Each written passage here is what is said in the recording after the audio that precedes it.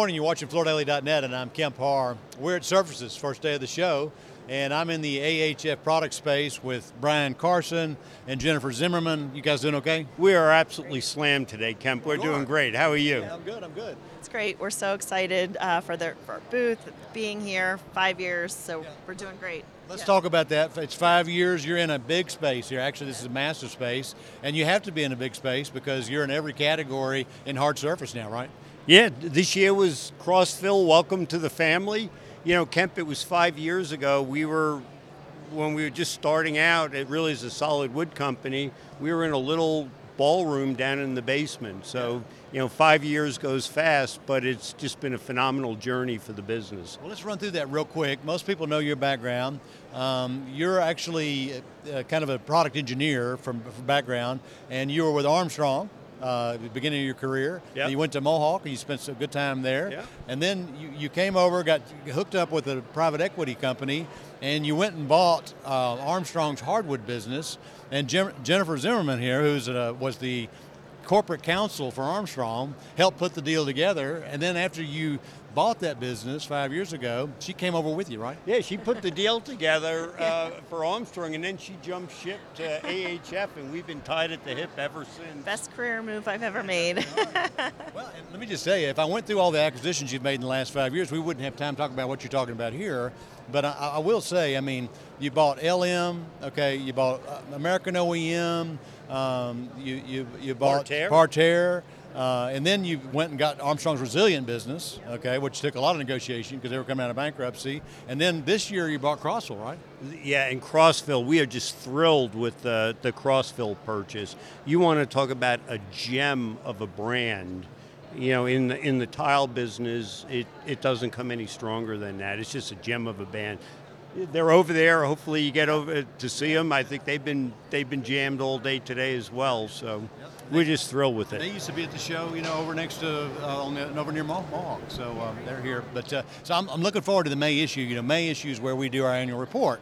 And so we'll have you in the top 10, certainly. You've just added a company that's worth over $200 million in annual revenue, okay? So you'll probably be up there, on the short list, you think? Yeah, we're starting to chase that, Kemp. But, the numbers are going to be what the numbers are going to be. What we're really focused on, we sell to distributors and retailers. That's our business. And we're in the business of providing products to people that are in the business of buying flooring.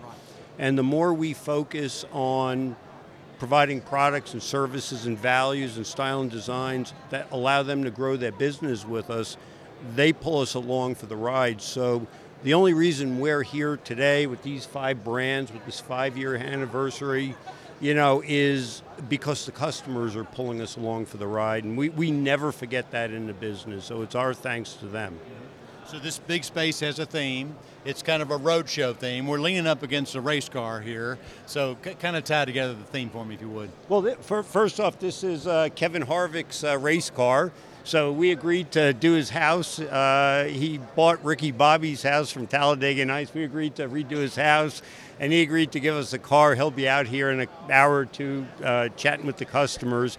But the reason we did that is, it's the journey of AHF.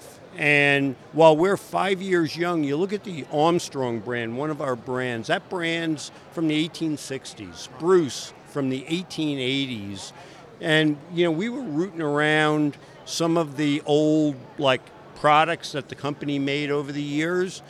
And I was looking at a product that was in the museum. It was a product that I grew up on as a kid. My brother and I used to play games on this floor, and it struck us that, America, whether it's the wood in your house or the vinyl, America was built on our floors and on our brands. We got 15 of them now, but many of these are the oldest brands and most venerable brands in the industry. So, kind of the Route 66 journey across America, journey across, the AHF journey, and the idea that America really was built on our floors. And that's something that we don't take lightly in the business. And you look at the old products and look at, what you see from 40 years ago, it really brings back a lot of nostalgia and a lot of memories, and you can, go back to your grandmother's house or your house, and so it really is does resonate with people because it really is products and flooring that